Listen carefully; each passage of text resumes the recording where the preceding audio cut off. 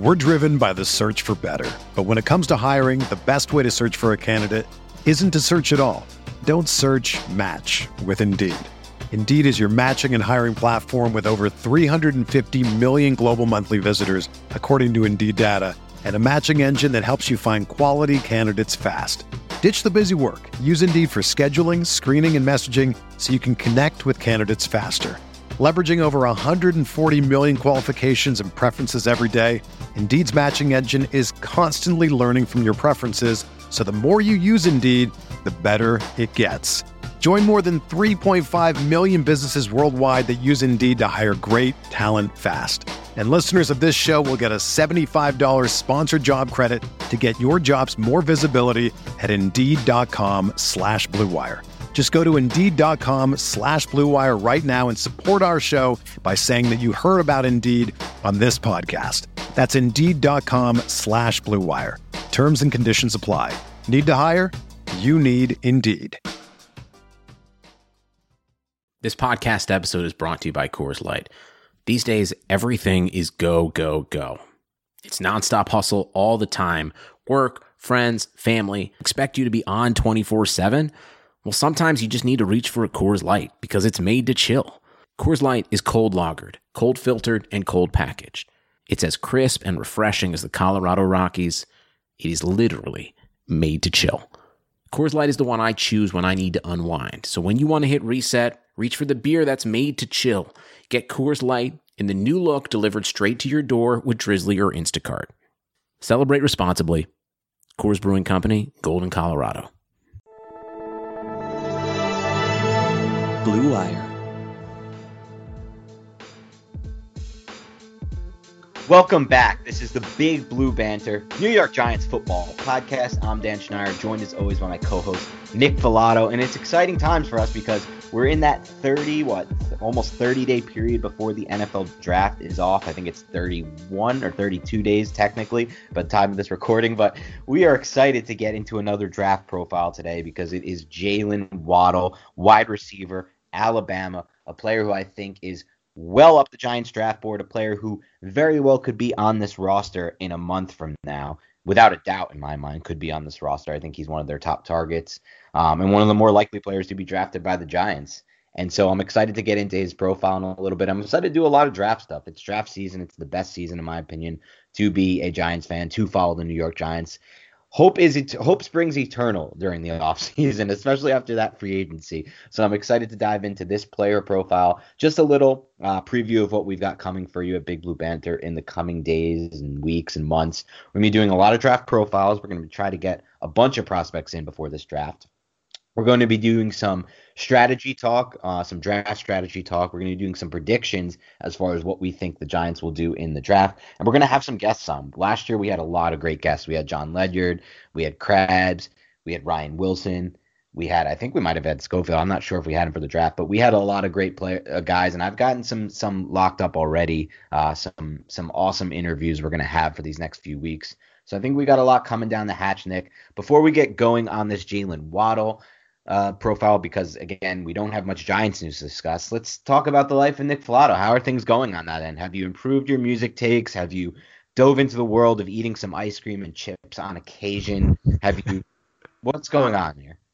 Yeah, no, I have not had ice cream or chips in quite a while, my man. But I would say, I just got an iMac, so I'm trying to upgrade my computer game, and I'm trying to master a couple different softwares there, and hopefully we have more things to come for what you and I do for the future, but we'll see. Time will tell. So I think that's a big step just in life, just being able to upgrade from a really crappy laptop that's loud and just doesn't process things quickly, and you open your browser and half the letters aren't there, and that's how I've been working for a while. It's insane, really, if you think about it, to a really pristine iMac. So I think that's definitely a step in the right direction for me. And I'm also watching Ozark, which is a pretty cool show.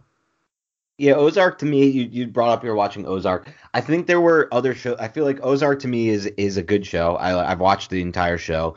I like it. I think there are some shows you skipped over that you might have liked more, but I will say that to start, I wouldn't put it in my elite tier one. I put it though in probably in the tier two. I would say maybe the 2-3 border for me, but it's definitely a great show. It's definitely interesting. Wendy's amazing, Ruth is amazing, Bateman's great in everything he does.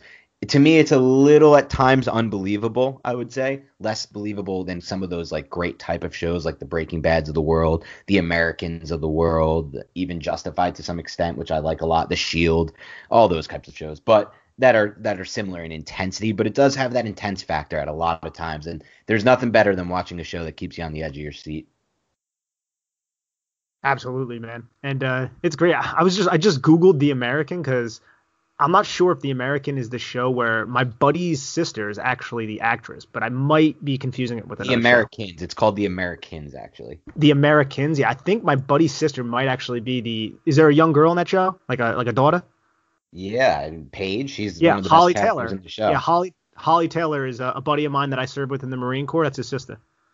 That's actually out of control because The Americans, in my opinion, is one of the most underrated shows of all time, and it had an unbelievable ending to the show that she plays a huge role in, and she was just awesome in the entire time. Wow, that's pretty awesome. I would highly suggest for anyone listening to this pod, or Nick, and Nick to you as well, to give Americans a shot. I think it's the best spy show in the last 10 years, and the intensity level in that really ratchets up at times. Oh, I absolutely will, especially because Phil's my guy, man. Philly Taylor. Yeah, now that you know that, I feel like we can lock you in. So definitely get on that as well. But let's talk a little Jaylen Waddle here, because it's time to get into the Waddle, the most explosive prospect in this draft, in my opinion, and I'm sure in yours as well, Nick. Mm-hmm. Jaylen Waddle, a player who we think has a pretty strong chance of being on the board at 11 for the Giants. I mean, I probably think he has a better chance of being on the board than you might, because I just think in general these wide receivers are not going as high as people think they are. Because remember, last year everybody said the same thing, and then what happened? Henry Ruggs, Jerry Jeudy, and CeeDee Lamb, who in my opinion might be, I still think Lamb is the best prospect of any of both these classes, and for what I like in a prospect, and I think he will end up being the best of the bunch in the NFL as well. And he went, in the teens? So again, everybody overrates when these receivers are actually going to come off the board, but 5'10", 182 pounds, was rated as the number 5th receiver overall coming out of high school by 24/7 Sports. He owns 3 of the 5 longest receiving touchdowns in Alabama history.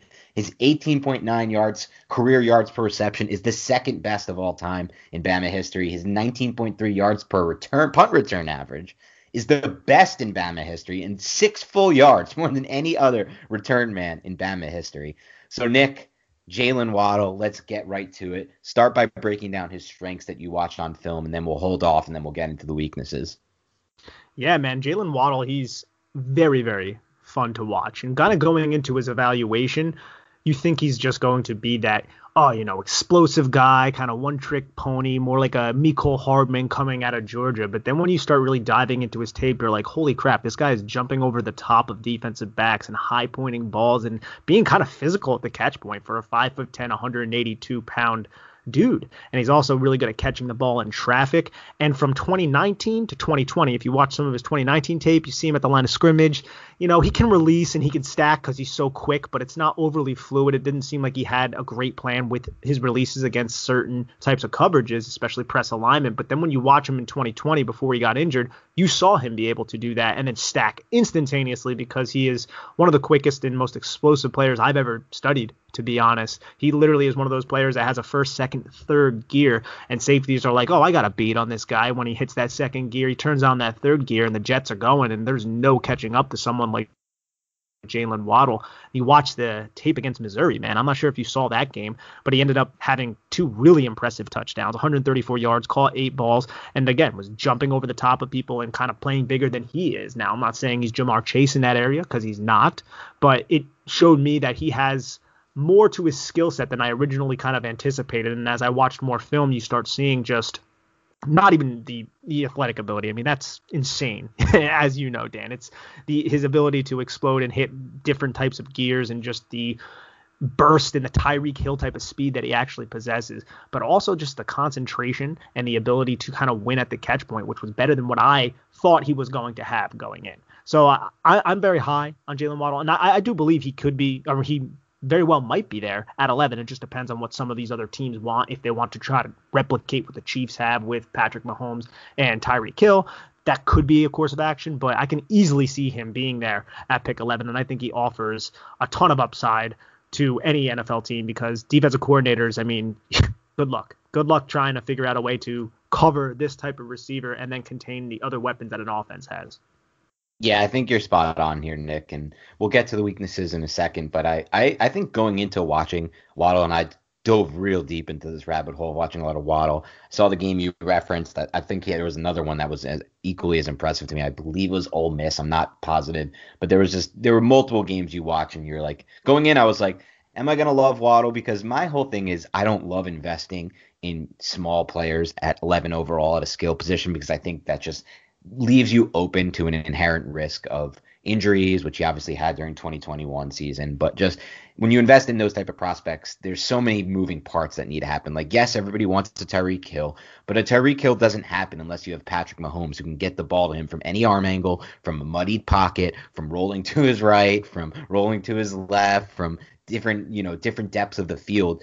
And I feel like a player like a Chase, for example, or, a Kyle Pitts is so much less reliant on a lot of other factors that go into making that work. Like, yes, it's going to be a nightmare for defensive coordinators to have to figure out how to stop a Jaylen Waddle. But even if they blow that and some of the coverages get blown or there's just bad spacing in the defense that leads to him being open, it still requires a quarterback who can get him the ball there on time and to different depths of the field and from maybe different arm angles and from muddied pockets and off-balance bases if the offensive line breaks down. So to me, those type of receivers generally appeal to me less. But like you said, having watched him, I think what's apparent is he is the most explosive receiver prospect I maybe have ever covered. I don't think there's anyone else I watched on film at the college level. Like, I think about Ruggs watching him last year. That's who I think about most because I think ultimately with Ruggs, he was actually really strong at the catch point too at the college level that people don't give him credit for. He wasn't as good at high pointing the balls as Waddle is, and he wasn't as good in the contested catch spots, but he was as good in those spots. But for Ruggs, for me, it's more of just deep straight line speed. For Waddle, it's that ability after the catch. It's that ability to eliminate angles. It's that ability to catch something in space and then take it the distance when it looks like there's no way to do it because of where the safety is or because of where the corner is. And it's also that ability, I feel like, after the catch to he has those like short, choppy, quick steps, and he does a really good job of understanding the angles and where to actually move forward to maximize his yards after the catch. I mean, this is a guy who averaged over 10 yards per reception after the catch, Nick. 10 yards per reception after the catch. That's an insane number to look at. And apparently it's like he didn't run at Alabama's pro day. I know a lot of people wanted him to. They wanted to see what that 40 would be. But he reportedly ran a 4.37 coming out of, I think, high school. So I think he really could challenge like low 4.3s if he were to actually run it. Like the straight line's also there like a Ruggs. I know, what did Ruggs run? Did Ruggs run like a 4.34? Is that what it was? Do you remember that? I'm not 100% sure of the number. Yeah. Was it in the 4.2s or no? I thought it was in the 4. Oh, it might have been all the way in the 4.2s, I think, actually. You know what? I think you're right. I think I remember now. It wasn't quite the John Ross, but I think 4.28. That's what it is. 4.28 okay. For Henry Ruggs. I think Waddle would probably be more low 4.3s, but some people think he would run in that 4.27, 4.28 range. I think more so with Waddle, though, it is what you said. It's that Odell Beckham in his prime-esque ability after the catch to just make angles. Like, remember the Odell Beckham touchdown against the Ravens multiple years back? It was a fourth down situation. That angle looked literally impossible to score a touchdown on. And I think when you watch Waddle, you see so many examples of angles that look literally impossible to score a touchdown on that he somehow finds a way to score a touchdown on. So let's get into some of maybe the weaknesses you saw or just concerns, weaknesses, anything of that nature you saw when evaluating Waddle's tape, if there were any. Yeah, for me, there's the injury. I think that's something that you have to weigh in. It was a broken ankle, so you would imagine after he came back in the national championship game, he wasn't 100%, but you'd imagine he's going to be ready for training camp, OTAs, rookie mini camps, and all of those types of things. But that has to be something that's weighed into the evaluation. The size, that's a concern because he's 5'10", but is he 5'10"? He might be like a 5'9" and some change, So he's not a big guy. He's 182 pounds and he's slight. And I know you've expressed a lot of concerns, Dan, about these smaller type of receivers, these leaner type of receivers. And I think that's a good concern to kind of express, if I'm going to be real. I do believe that that's something that you have to weigh in, and I think it's going to relegate him more to a slot role, which is what he was in college as well. He played 68% of his snaps in 2020 in the slot. I think he can be on the outside. I think he's developed his release to a point where he can win in some situations there, but he might be best utilized in the slot. You give him a two-way go. Have fun, Nickelback. Just have fun trying to cover this guy with a two-way go, not to mention he could blow the top. We're driven by the search for better. But when it comes to hiring, the best way to search for a candidate isn't to search at all. Don't search, match with Indeed. Indeed is your matching and hiring platform with over 350 million global monthly visitors, according to Indeed data, and a matching engine that helps you find quality candidates fast. Ditch the busy work. Use Indeed for scheduling, screening, and messaging so you can connect with candidates faster. Leveraging over 140 million qualifications and preferences every day, Indeed's matching engine is constantly learning from your preferences, so the more you use Indeed, the better it gets.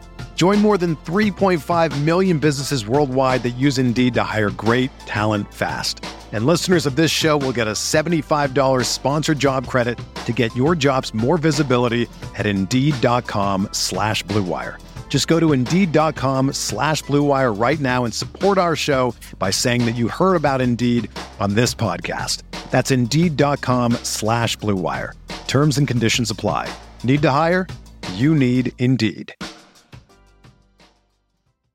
Off the defense. So I think that's definitely a thing. But if you put him on the outside, now you're going to probably have a safety that's going to have to shade way out there, which is going to open up the middle of the field. So can you imagine if he was on the Giants, you put him on the outside, you have to force a safety over there to help that corner. And now you have the middle of the field a little bit more open for like an Evan Ingram seam or something like that. Maybe we'll actually finally see that, Dan.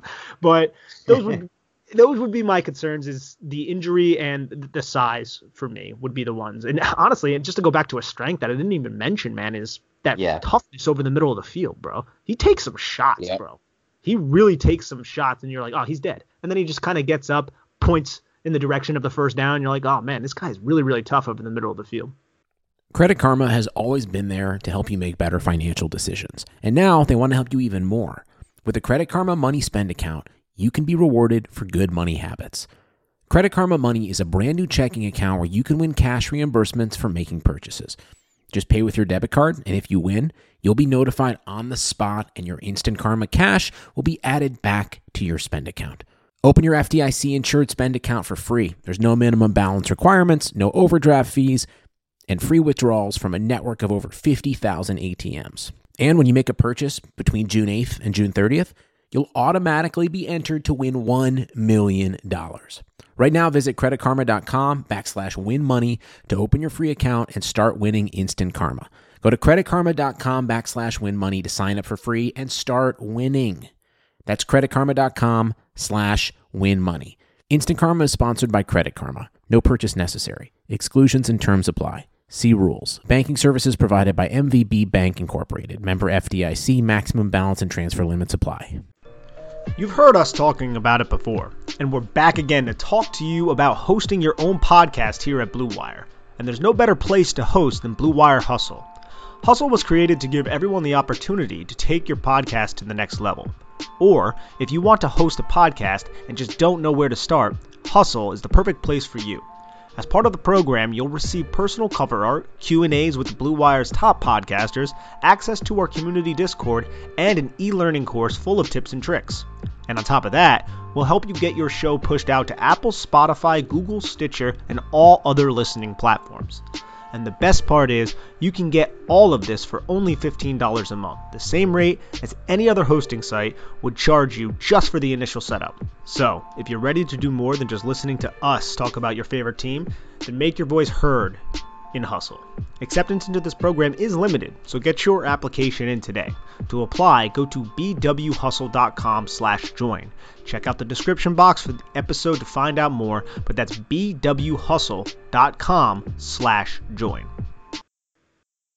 Yeah, we talked about all the explosive stats and the numbers that show just how good he is as everything. I mean, even just like when you watch the film on Waddle, how many times, Nick, did you see 15, 20, 25 yards on the field. He gives that subtle step to the outside on a double move and then explodes back vertically. And it's like that one step, he's able to transition so well that far down the field to faking a move like that, a double move where he steps toward the outside and is able to then readjust all his body weight and explosiveness vertical again to get vertical, But the D-backs, when he puts them in such a tough spot, like the safeties in all those spots, there were so many examples of him, just the safeties having to respect that little outside move to if he's potentially running that out, and then he just gets vertical again so fast and so quickly. Like you said, the speed is just crazy. The explosiveness is just crazy with a prospect like this that makes him, the deep ball threat that he is. But what you said is true too. I mean, he was 6 of 8 in contested catch situations over the last 2 seasons. That's despite playing only 4 games in 2021. Those numbers would be even higher otherwise.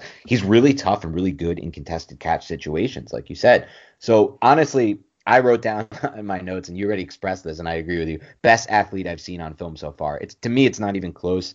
Adding an athlete like this gives you so much upside in your offense, but the deep ball numbers are there too, Nick. He caught 21 of 26 catchable targets on passes that were 20-plus yards down the field, and he had 8 touchdowns on those plays, and that's per fantasy FTN, Fans Network.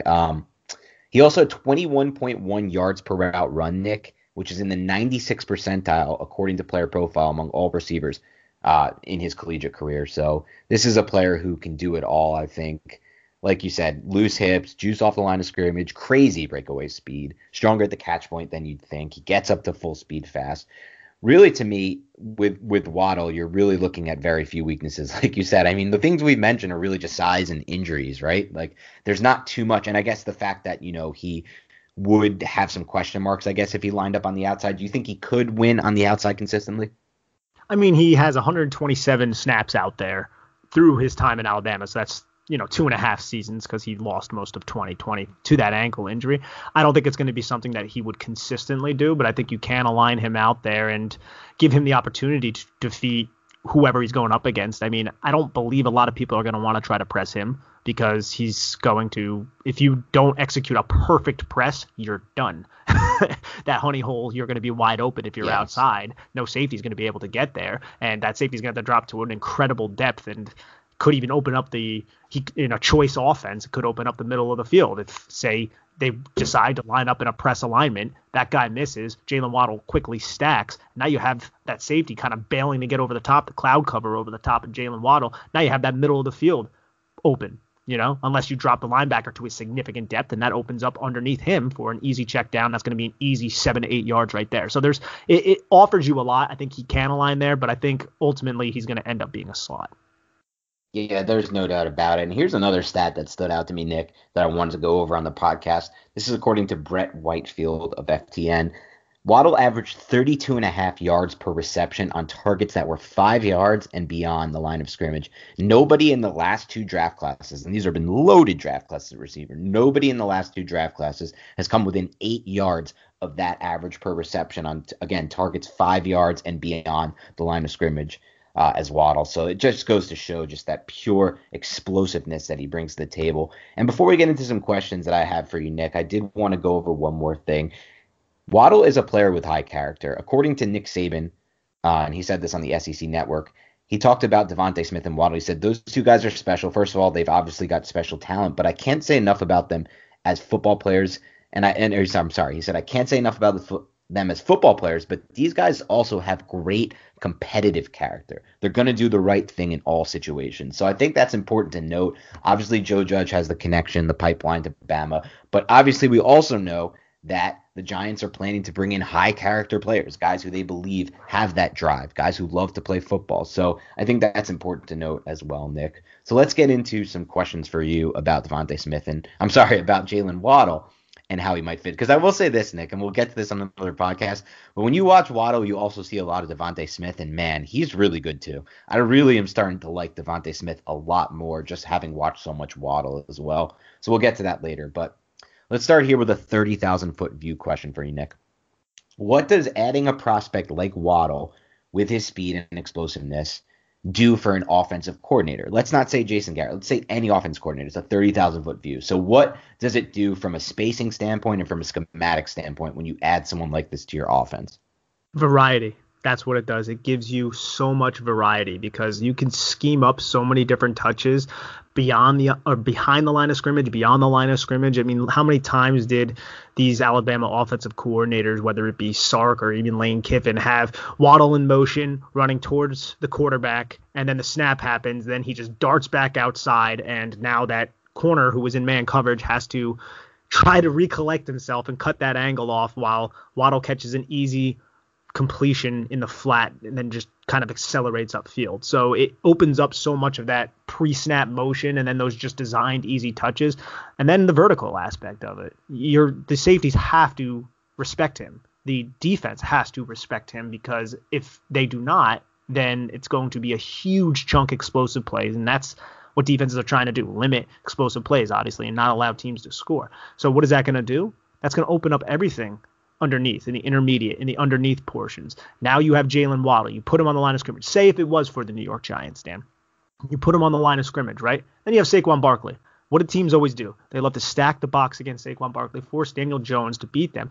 It's going to be a lot more difficult to do that with Jaylen Waddle there, especially if you do split him out wide, because you're going to really trust that safety out there or that corner out there without any safety help to just guard Jaylen Waddle consistently in man coverage. I mean, that's kind of a tall ask. So it opens up the run game as well. Adding these kind of explosive players, especially one as talented as Jaylen Waddle, who's not just speed, it really kind of just allows the offense to kind of get an edge on the defense. And it forces the defense, I should say, to respect that specific player and that what he's capable of doing for the offense.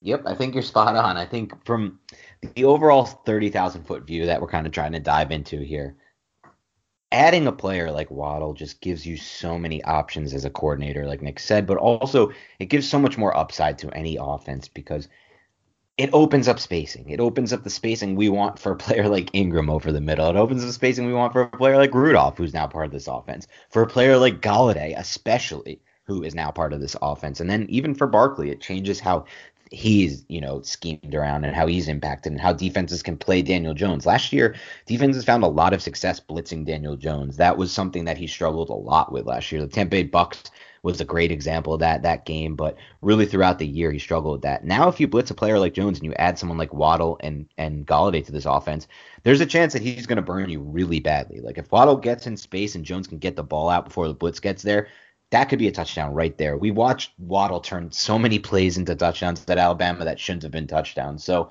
I agree with you 100% there.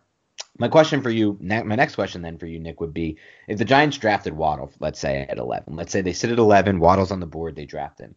Where would he slot in on the current depth chart? And would you expect to see him inside or outside? And what percentage of snaps could fans expect out of Waddle in 2021?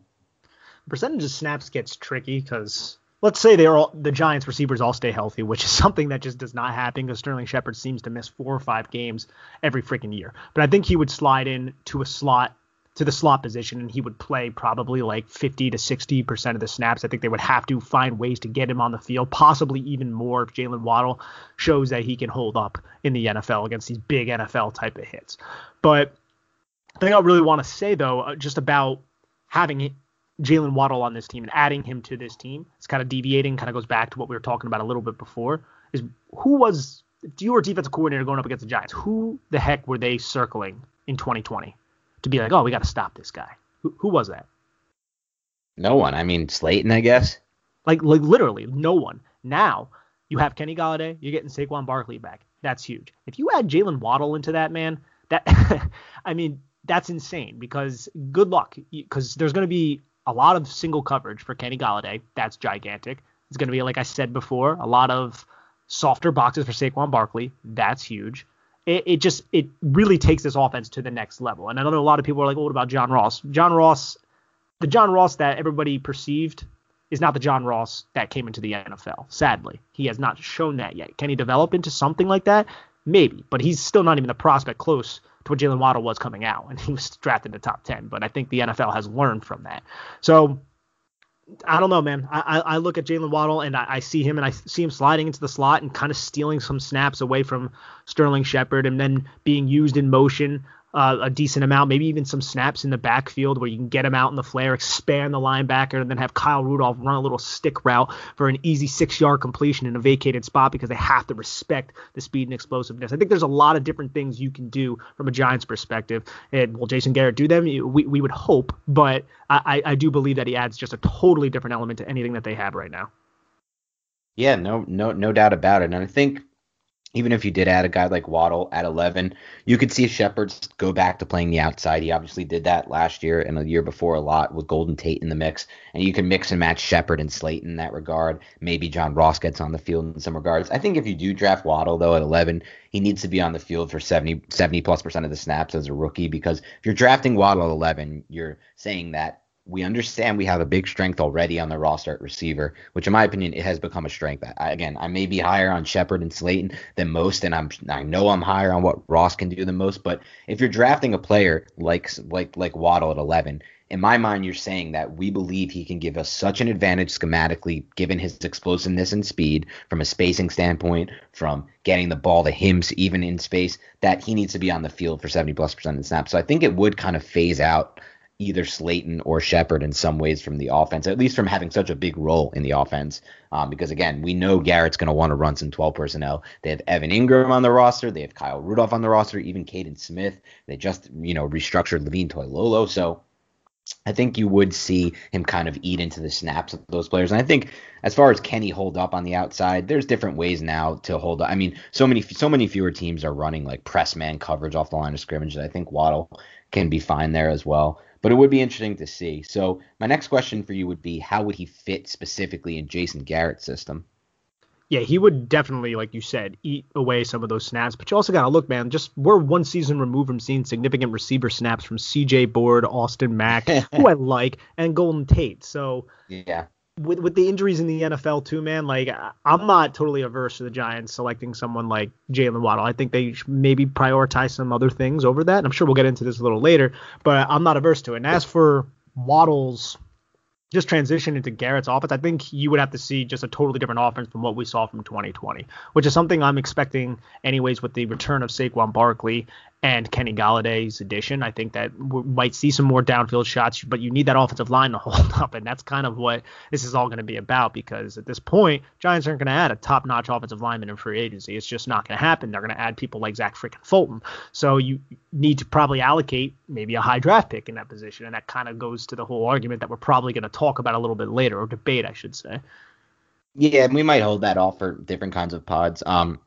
Ultimately, I'm not at all opposed to drafting Jaylen Waddle at 11 overall, even though obviously everyone knows where I stand, A, on where this roster is already at from the skill standpoint, B, on what important skill players have in an overall roster building approach. But I think he's one of the 5, 6, 7 best players in this class. So if you're going to get one of the 6 or 7 best players in this class at 11 overall, I'm just never going to turn that down, to be honest with you, unless it's an IDL or a running back. That's the only two positions I'll ever turn down as amazing BPAs that just fall at your pick are IDL and running back, because I do still think wide receiver has much greater importance than both of those positions, especially if we're not talking about like an Aaron Donald type IDL. You bring me an Aaron Donald IDL, sure, I'm super interested, but most IDLs that, have some pass rushing juice but are mostly run stoppers, that's kind of what I'm saying there.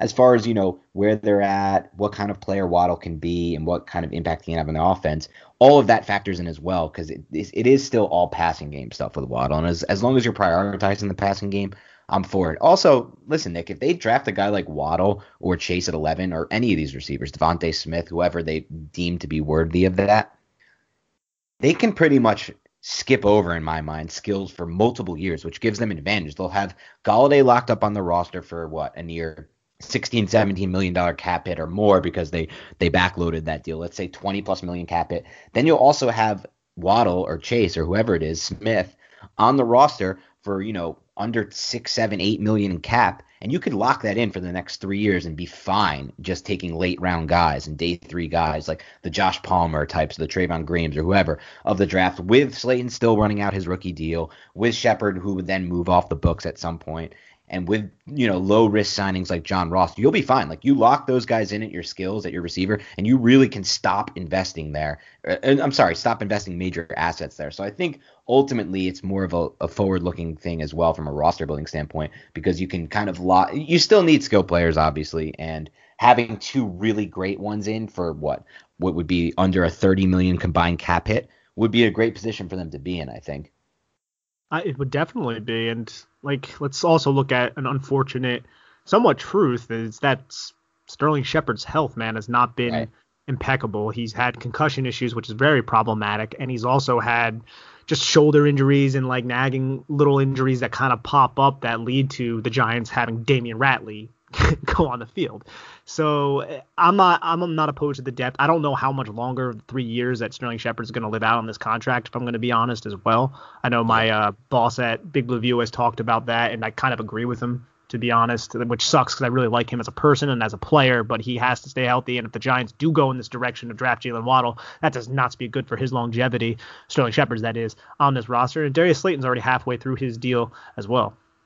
Yeah, you nailed it, especially with Shepard. I mean, this is a player who I know it didn't pop up at all during the 2020 season, but in 2019, he spoke pretty candidly about considering retirement because of the concussions. And he basically at one point said, like, if I have one more of these types of bad concussions, I'm going to probably retire. I have to think about my kids. I have to think about my wife and my family. So you're right. I think one more bad concussion could be, who knows where that could take a player like Shepard, and what kind of position that could put the Giants in. I'm with you. I don't think he's playing out the full contract with the Giants. I think he will be released for cap savings at some point, especially if they draft a wide receiver like Waddle in round 1, or someone like Rondell Moore or Terrace Marshall in round 2, something of that nature. I can agree with you for sure. And Slayton, I think, is still a bit of a up in the air type player as far as his long-term future goes. So ultimately, this is still a need for them, the wide receiver position. It is definitely a need. I think the reason me and Nick view it as less of a need is because of the weight we put on offensive line play as far as winning and losing in the NFL, and just because of how we've seen too many times it play out where no matter what you have at the skills, and the Giants were a great example of this during the Jerry Reese years. I mean, you don't need to look far to find examples of this. The Jerry Reese years were littered by just constant investments in the skill players, even not just the first and second round, the second round, the third round. Those are still premium picks, and he was pouring them into Ramses Barden, Travis Beckham, who could never block, Janelle Jernigan, Ruben Randall, just pouring, Mario Manningham. I mean, yes, Manningham worked out, but it was another pick poured into that in this third round. So ultimately, what it left them with was Bobby Hart and Eric Flowers starting one season after they made the playoffs, going into your season as starting tackles or whatever it was. So, it puts you in a tough position to win when you can't block. And I think all Giants fans recognize this, but it's probably why we view this position as less of a need. All right, Nick, how would Waddle fit specifically? Or I'm sorry, with a player like Waddle, I like his contested catch ability. We talked about that. But I'll say this, Nick, and I'm curious where you stand on this. From watching his film, I did not find him to be the most natural hands catcher. I thought that some of the catches he made that I watched on film, he did let get into his body. Is this something you saw? And if it is it something that concerns you at the next level at all? I did see him let the ball into his body a little bit, but I've also seen, like, as you have too, just acrobatic type of catches as well, where you're like, how the hell did he come down with that? And I mean, he only had one drop in 2020, has 7 in his career, which is not bad at all. I mean, how many targets did he have? He had a total of 132 targets. I didn't come away from his film like listing that as a big issue, but I think it's fair to say that he's not the most natural hands catcher. There's better hands catchers out there. I think that's fair to say. I don't know the size of his hands. I'm probably going to imagine that they're not overly big, which is probably one reason why it's not as natural. But yeah, I think that's a point that you can make. I don't knock him completely for it or anything, but I do believe that it's something to definitely weigh into the evaluation. Another thing to weigh into the evaluation too, Dan, is, and a lot of people have brought this up, is just the lack of overall production that he's had. He hasn't had more than 2,000 yards in college in 2.5 seasons, and a lot of people do point to that. But I think the way I would defend that is just he played on Alabama with a ton of NFL talent. So I don't think that's an indictment on Jaylen Waddle, and it's more of just speaks to the embarrassment of riches that Nick Saban has down there. Yeah, I mean, that was going to be the next question I had for you. I guess I could still ask it just to kind of get a little deeper into it. But he did play behind some great receivers. He did have that injury in 2021, even though when he was healthy last year, or I'm sorry, 2020, when he was healthy last year, he had only 100+ yard games. He was literally dominant. But he has only played 971 career college snaps. That's a really, really low number. Does it concern you at all that he didn't beat out the players ahead of him, or are those players just so good that it doesn't really concern you? Well, I just feel like he was being used because what was he? He was a sophomore. Yeah. I believe he was just being used Yep. in the pecking order, and they used Henry Ruggs in the role where Henry Ruggs thrived because he was just a superior athlete than everybody else. I don't think it was just like, oh, Jaylen Waddle sucks, he's not going to like see the field. I know that's not what you're saying either, but I think if he played through his senior season and he was healthy this past year, you would have saw him play a lot more, but that just wasn't what ended up happening. He had the ankle injury. But yeah, I think a lack of production is definitely something that you need to acknowledge, but then you need to go to the tape, study what he can do athletically, what he can do at the catch point, and all the other receiver stuff that we end up talking about. And at least I came away saying that the production isn't going to be an issue for me.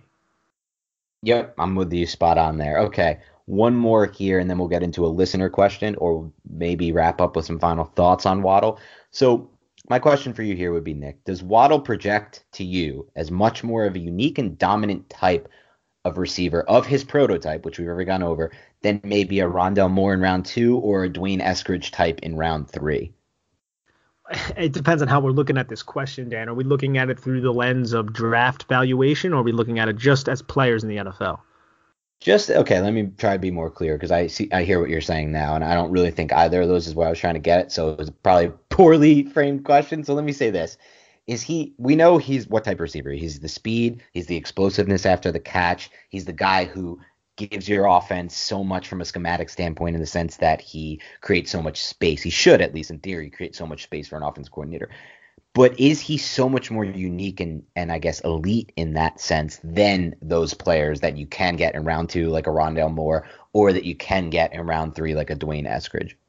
See, I haven't gotten a Dwayne Eskridge's tape. Okay. I don't know if he's as explosive from what I've seen from the Senior Bowl. He's definitely explosive. Don't get me wrong. I don't know if he's as explosive. And as for Rondale Moore, I mean, those injuries are really concerning. And I know people will point to the ankle injury, but Rondale Moore has a pretty long list of injuries, and he's a lot smaller than Jaylen Waddle as well. He's on the team #short guy brand going on, which, more power to the guy, but he's not a big individual. And Purdue's offense it wasn't Alabama's offense, so it didn't really allow him to kind of showcase what Jaylen Waddle showcased. A lot of Rondale Moore's production was these design touches, kind of like what I was talking about with Waddle, that were behind the line of scrimmage and just kind of easier to complete. Now with Waddle, he had those, but then he had the deep 60-yard post over 2 defenders and the deep flag route that was caught over the shoulder with excellent concentration while he's jumping in the air. He just showed so much more because of the environment that he was around. I'm not willing to say Rondale Moore has that because I haven't seen it yet. Yeah, that's fair. And I think that makes a lot of sense. And I think I agree with you. I think he is on another level from that standpoint. I think that's why I'm interested in taking him at 11. So we'll always wrap up with these questions before we get into a listener question from our friend Kevin, friend of the show. Always draft. So let's see. If he's there at 11, is it a run to the podium pick for you? For Jaylen Waddle, no. I wouldn't say it's a run to the podium pick, again, just because what if Rashawn Slater's around? What if Penei Sewell falls? I still weigh in Micah Parsons into this equation, so I wouldn't say it's a run to the podium. Okay, it's 11. The Giants are on the board. Slater's gone. Sewell's gone. Chase is gone. Pitts is gone. Are you taking... Well, we won't get into Smith yet because I don't think you've done an evaluation on him. Okay, let's throw him in there. Waddle, Smith, and Parsons are on the board. Who are you taking? See, that's where it gets hard, man. I would take Waddle over Devonta Smith, to be honest. But since the Giants just have so many question marks with their ability to rush the passer, I might seriously consider Micah Parsons. And I don't know how comfortable I am with this. I might flip-flop like a pancake before the draft, to be honest, Dan. But right now, I might be leaning Micah. Right now, I agree. We still have time to flip-flop. We were always going to have time to flip-flop, so keep that in mind, people. But right now, I'm taking Micah over Waddle. I think you're getting a little bit worse of an overall prospect from maybe a total pure BPA standpoint. But when you're also factoring in positional scarcity, positional importance, and where the Giants roster is currently at, to me, it gives Micah Parsons the boost. And I think all three of those things should always be considered. It shouldn't always be pure BPA. If it was always pure BPA, then the dude from last year, who's the guy that Carolina took, there's so many examples of interior defensive linemen that would be Derek selected Brown, in the top 20. And that's not even a good example, but let's say the dude who the Cowboys got, Neville Gallimore, I believe his name is, who's a really good player. Yeah, from Oklahoma. They probably got him in the 70s. He'd probably be a top 15 pick if there was no such thing as positional importance and scarcity. So there obviously is. And running backs, for example, you would take Najee Harris in the top 10 or something like that. So obviously there are plenty of examples of that. But yes, I agree with you on that. I'm still there. How about this one? Parsons is off the board. Pitts is off the board. Chase is off the board. Are you taking Slater and Sewell's off the board? Are you taking Slater or Jaylen Waddle? I'd probably go Slater. I really think you need to focus on this offensive line. And you kind of pointed to a lot of other receivers that are going to be around that maybe a little bit of a 75% of what Jaylen Waddle can offer, like the Dwayne Eskridges of the world. There's other explosive guys. You brought up Rondell Moore. There's Kadarius Toney. There's Amir Smith-Marset for like a day 3 pick, who a lot of people aren't talking about, who I think is a phenomenal and explosive athlete. He's not Jaylen Waddle, but he's still somebody you can add a unique skill set to a receiver room. It's a pretty deep wide receiver group. So I would probably lean Rashawn Slater. And it's just the fact that he could play guard too. It's that seems like a match made in heaven. Yep, I'm with you, Nick. I'm also taking Slater over him. Yeah, man. I got to be honest, though, dude, because I know you referenced this a little bit before. I don't know if Waddle's a better prospect than Micah Parsons. I think that's something that could be interesting. And I got to get deeper into Micah Parsons' tape. But from the things I've seen, especially just imagining him with Patrick Graham, it's like, oh, man, you start to salivate a little bit, bro. I'm not sure if I'm going to put Waddle over someone like Micah Parsons quite yet. Fair. I'm not done on that yet. No, I think that's 100% fair. I think that's entirely fair. And if that's the case, I mean, then it's obvious for me. I mean, it is obvious for me anyway. It's so unlikely I'm going to get to the point where I'm going to be wanting Jaylen Waddle over Parsons or Slater. Just personally how I want to build a roster out and where the Giants are at now after adding Galladay, and even to my mind, to some extent, Rudolph and Ross, who are still skilled players. They're planning to pay. They're going to be on the roster, can get snaps, won't get as many snaps if you take a Waddle.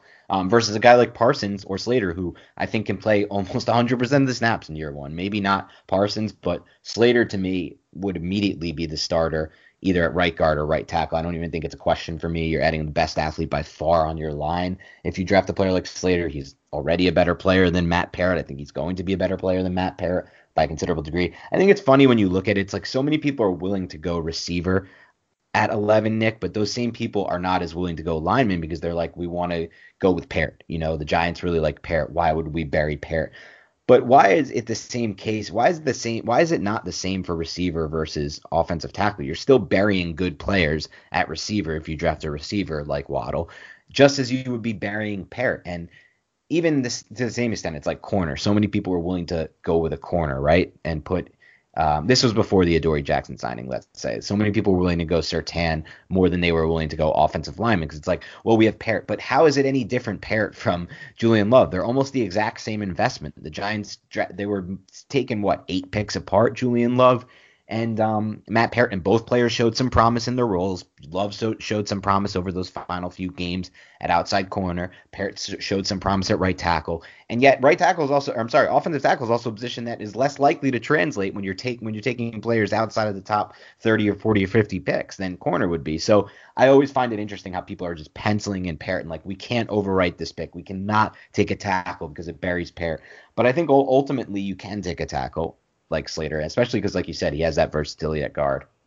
I would say the one caveat to just all of this, though, is the character stuff. And like we've said several times, Pat Flaherty, Sean Spencer are going to know about Micah Parsons.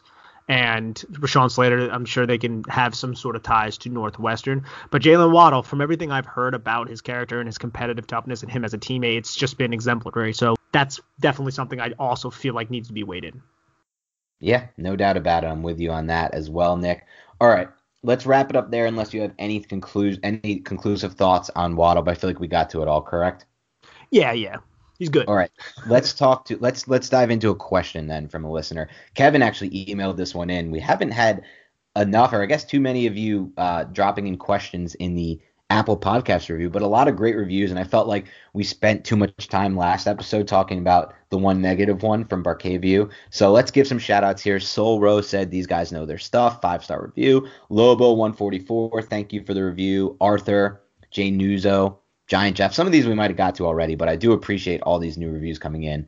Now let's get to a question from Kevin because I thought it was an interesting one I wanted to talk about with you, Nick.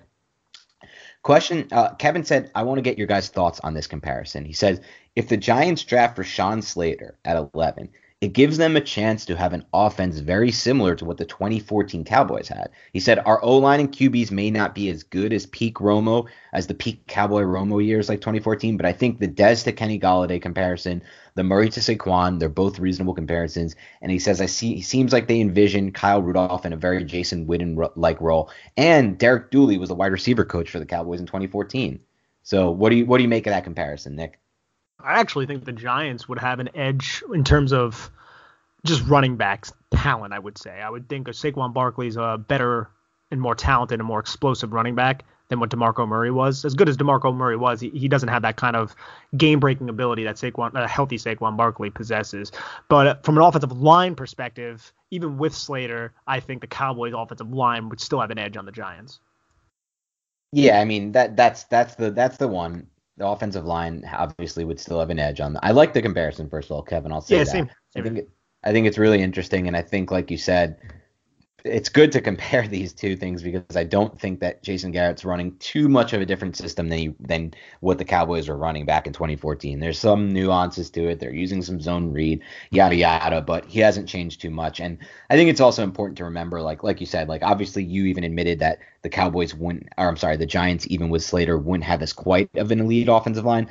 But let's call it what it is. The Cowboys in 2014 had Pro Football Focus's second best pass blocking line. The Giants were 31st last year, according to Pro Football Focus. So adding a rookie, no matter who that rookie is, one rookie, even if it's Slater, Sewell, even if it was Joe Thomas, it wouldn't give you the jump from 31 to 2. So there is definitely a gap there. Cowboys also had the second best run blocking line that year. The Giants weren't near the top 15, I believe, last year. So again, in both those regards, the Giants would still be far off from the offensive line. And then quarterback, I don't think Daniel Jones is going to be anywhere near what Tony Romo was in 2014.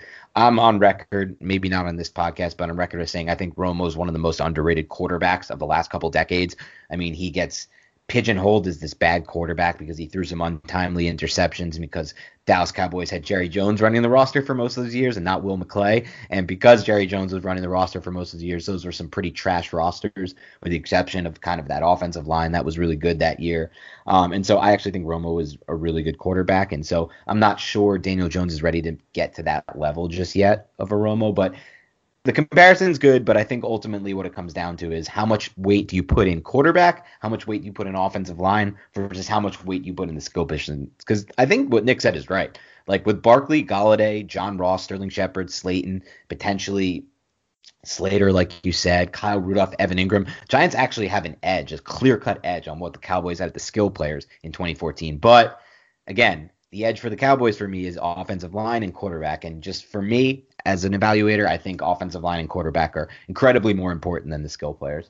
Yeah, man, they had 6 AP All-Pros that year. They had like 8 Pro Bowlers or something like that.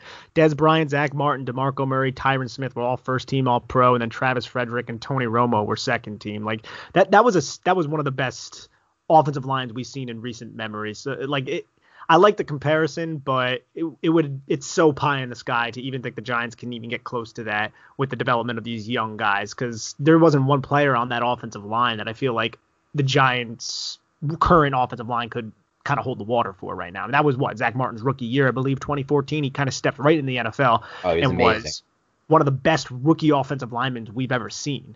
So Could Rashawn Slater do that? Maybe, but I mean, that's expecting a lot. Yeah, that is certainly expecting a lot. And even if Rashawn Slater were able to do that, it's expecting a lot to expect maybe Andrew Thomas to be anywhere near what Tyron Smith was on that year. It's probably impossible to expect that. And then obviously Travis Frederick versus Gates. Gates is great. We like Gates, but he's not near the level of a Travis Frederick. And I don't really see that even being possible in his ceiling, really. I mean, Thomas, I see, is potentially getting closer to that Tyron Smith level. Probably not at that Tyron Smith level ceiling, but the ceiling for Gates is certainly not Travis Frederick. And then it was Doug Free and Ronald Leary. Ronald Leary ended up signing a pretty nice fat contract to go to the Broncos, and Doug Free was kind of old at that point, holding down the right side of the line of scrimmage. I would love I think the Giants could get to those two players level, but Travis Frederick, Zach Martin, and Tyron Smith, man, that's high. It's a great line, and it's a reason why the Cowboys were so good that year.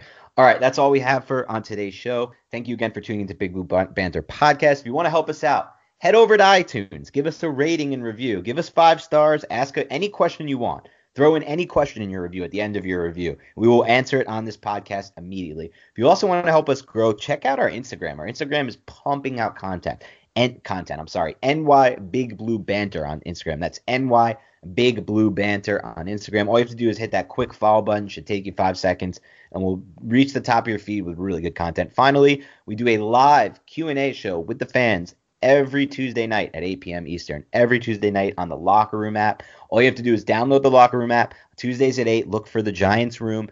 Hit that room. That takes 1 second. Click request to speak, and we'll get you in. And it's like a radio show. It's kind of like if anyone's ever listened to WFAN, it's almost exactly the same as that. So thanks again to everyone tuning in. Have a great rest of your week, and we'll talk to you soon.